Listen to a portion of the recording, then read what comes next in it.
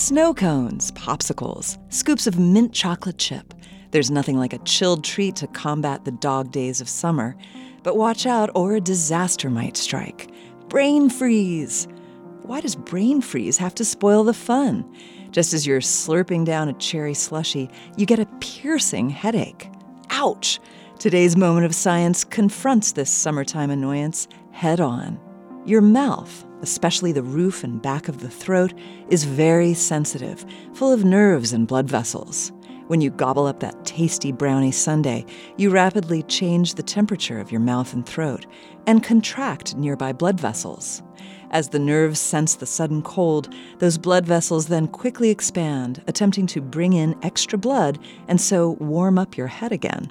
But the blood vessels don't just affect your mouth, they also feed blood to your face and forehead.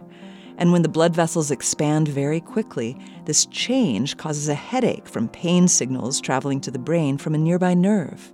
Chowing down on a lemon ice pop isn't inherently dangerous, and neither are brain freezes themselves. They're simply the result of sudden change, which our bodies often don't like. Further good news is that while brain freeze comes on quickly, it also disappears quickly. Just stop eating your cold dessert, and your mouth's nerves and blood vessels will soon warm up. Some scientists suggest putting your tongue to the roof of your mouth or drinking a room temperature beverage to end the headache. Patience helps too. Eat your ice cream slowly, and you can probably avoid that pesky brain freeze. This moment of science comes from Indiana University. There are thousands more moments of science on our website at amomentofscience.org, where you can also view videos and sign up for podcasts.